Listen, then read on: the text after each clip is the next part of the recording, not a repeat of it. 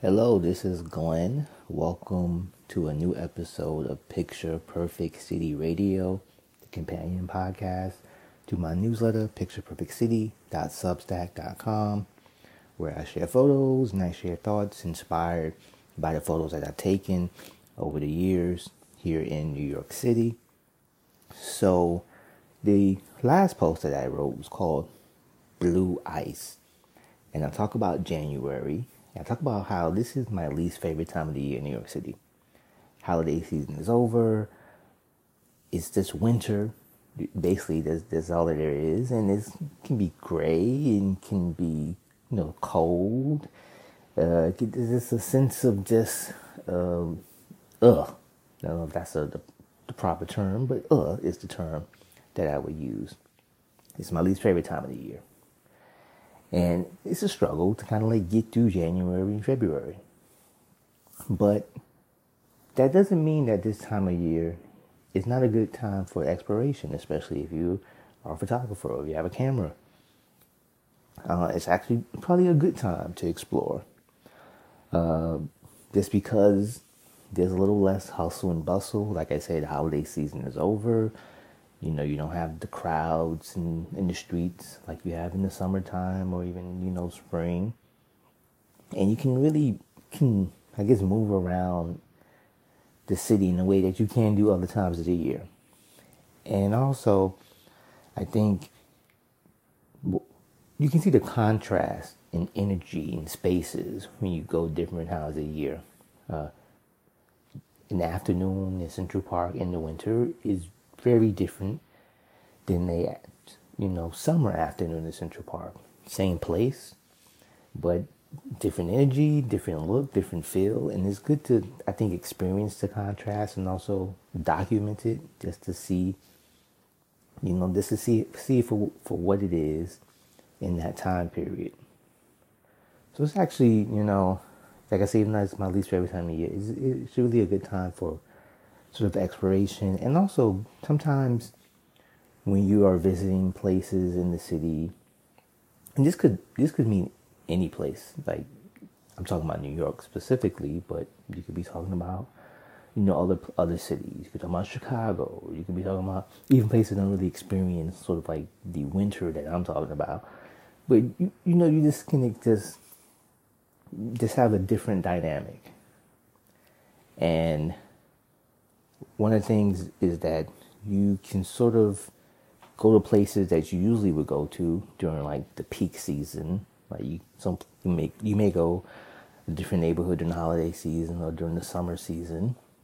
And if you go now where there's not that many people, it actually would be a good time. You can see things that you might not have noticed before, things that you just overlooked. Maybe you're overwhelmed by the sights and sounds of the particular season or just people in general. But if you go in January and February on a cold winter's day, you might notice things that you hadn't noticed before. One example, and I think going to a place that is known for being really busy in the summertime and going there in sort of the off season is actually pretty cool. Visiting a place like Coney Island and just, Coney Island in the summertime, there's just tons of people. It's a sea of people by the sea. But you go to Coney Island during the off season, you go on a cold day maybe, and just a different feeling. It's a different atmosphere. And I think you maybe appreciate even more.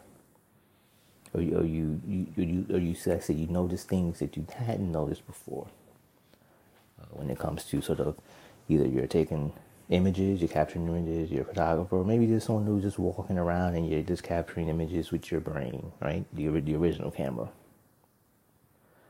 So, yes, these can be very blue days, but it doesn't mean that there isn't something to harvest from them. Now, there was an interesting article a few weeks ago in the New York Times. The title is "The Hottest Gen Z Gadget is a 20-year-old digital camera." This was a really interesting article. It's by Kaylee Hung, who's based out in San Francisco. And she's talking about how the younger generation has really embraced the old point and shoot camera, those, the small cameras from Canon or Olympus, that you would see all the time at graduations and weddings, and people would pull out, especially, you see your aunt or your mother pull out a little pocketbook, or, uncle or someone would have, and, so Generation Z is really embracing these cameras as far as, documenting the events of their life, proms and other, just hanging out with their friends. And some of the reasons given is that they dislike the aesthetic, sort of the not as polished as, the look that you get with, your latest camera on your latest iPhone or Android, or even if you're using, another more advanced camera. The aesthetic, that look, younger generation is really embracing that, because they like that it feels a little more real to them. It's sort of the impression that this article is giving, and also it's a little distinct from everything else we're seeing. And I think it's really interesting and really cool that Generation Z is embracing these cameras, these point and shoot cameras, because they were really fun. Like, they were like, this is before everyone had a smartphone with a great camera, and you would take these to wherever you would go, and you have your little disc, and you pull them out, and then you load them to your computer. And I think it's really interesting because Generation Z, along with millennials, more than any other generation before them, has really grown up sort of curating their memories.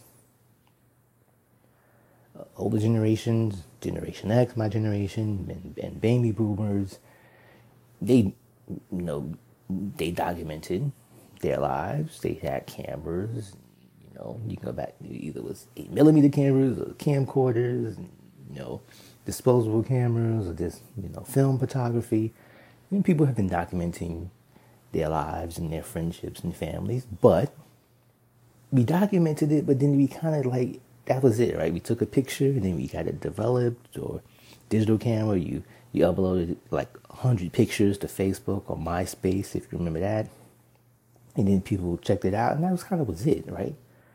But especially with Instagram, you saw people really saying, I'm going to curate and show you a distinctive portrayal of my life. And people created and cultivated an image based on, what they have for breakfast in the morning, what outfit they decided to wear, where they went to meet friends for lunch. So really sort of, and you if you've been out, you've seen people taking pictures of their food, and they would being very meticulous. So Generation Z and millennials, there's been a curation age. And I think about the fact that people that I follow on social media, particularly Instagram, there's people who I've only met maybe once, but I followed them on Instagram because, you go to an event, hey, what's your social media handle? You can find me. And then, maybe years later, you've never seen that person again, but you're following them. So you have sort of an idea of their life, but it's sort of how they've chosen to display it. So you can know a lot about a person who you don't really know. You can know, like, their favorite breakfast. You can know where's their favorite hangout spot, where they go to vacation. You can learn a lot. How, and people, it's very easy to look at these idealistic images and be like, oh wow, that person is living a great life. And perhaps they are, and maybe they're not. And so Generation Z sort of seems to be pushing back a little bit against sort of just how polished and pretty everything is, and is looking to display something a little bit more authentic.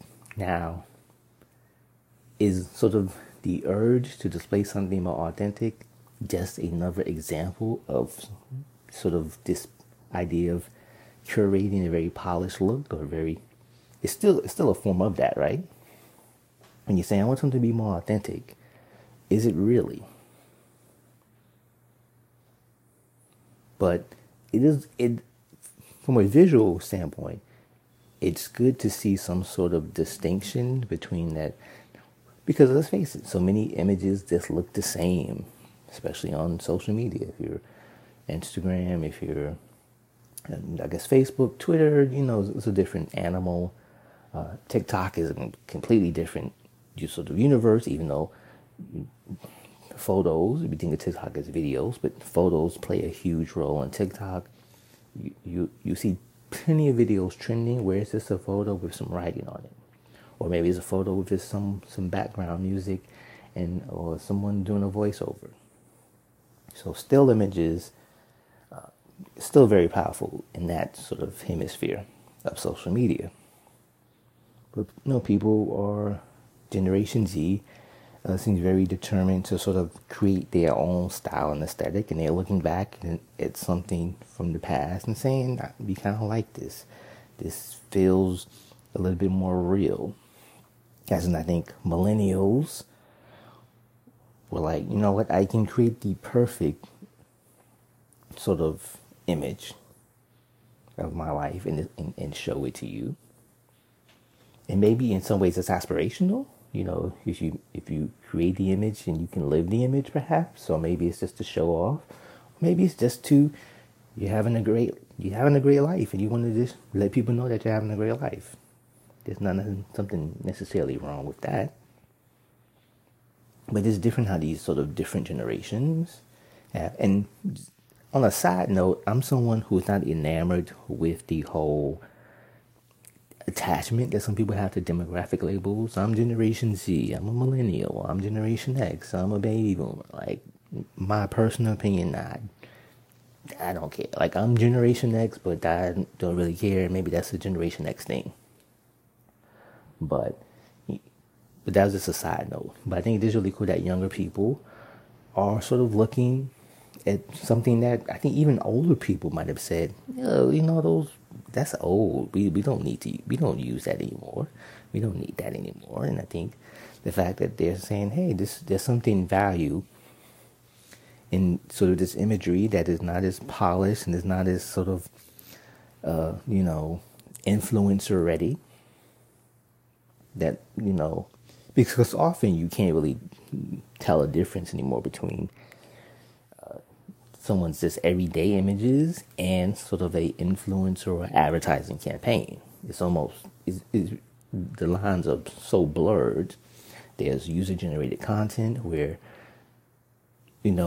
companies are soliciting people to make videos and make content, which is sort of like their everyday life. So we just have this sort of blurred line. So I think that we have some distinction developing. Now, will it last? No, because it will be co-opted. Whenever there's a trend which seems to buck the status quo, then that trend will usually be co-opted and sort of or integrated to whatever's happening.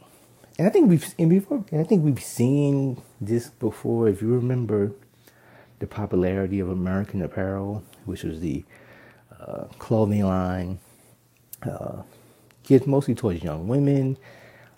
Very provocative ads, very controversial owner. That's a whole different story. But part of the appeal of American Apparel, besides the very attractive young women who were in their image, in their advertising, is that they would have these photos that look like just people at home, right? Someone just took a photo, something almost Polaroid-esque, sometimes maybe even a Polaroid. And so that aesthetic of, this doesn't look as polished as a magazine or some big, huge Fortune 500 campaign. So in many ways, we've seen this before in recent times. It's just that the younger generation is now, having their way, doing their thing now. And it's very interesting to see how things are repeating so quickly in sort of this digital age where, trends happen so soon, so quickly, and then disappeared and come back again at the speed of light, it seems. So those are just some thoughts I wanted to share. If you're listening to this, do Substack, You can also listen to this podcast on Apple, Spotify, and also now Amazon and Google. So I think with Amazon, even you have Alexa, you can just say, hey, play me Picture Perfect City Radio, and you can do that. And you can find it on Google, and you can find it on Spotify and Apple. And also, if you haven't checked out the newsletter yet, go to pictureperfectcity.substack.com, where you can see my photos and read my writings inspired by my photos, and just sort of join me on this journey of Picture Perfect City. My name is Glenn Mann. Thank you for listening. See you around.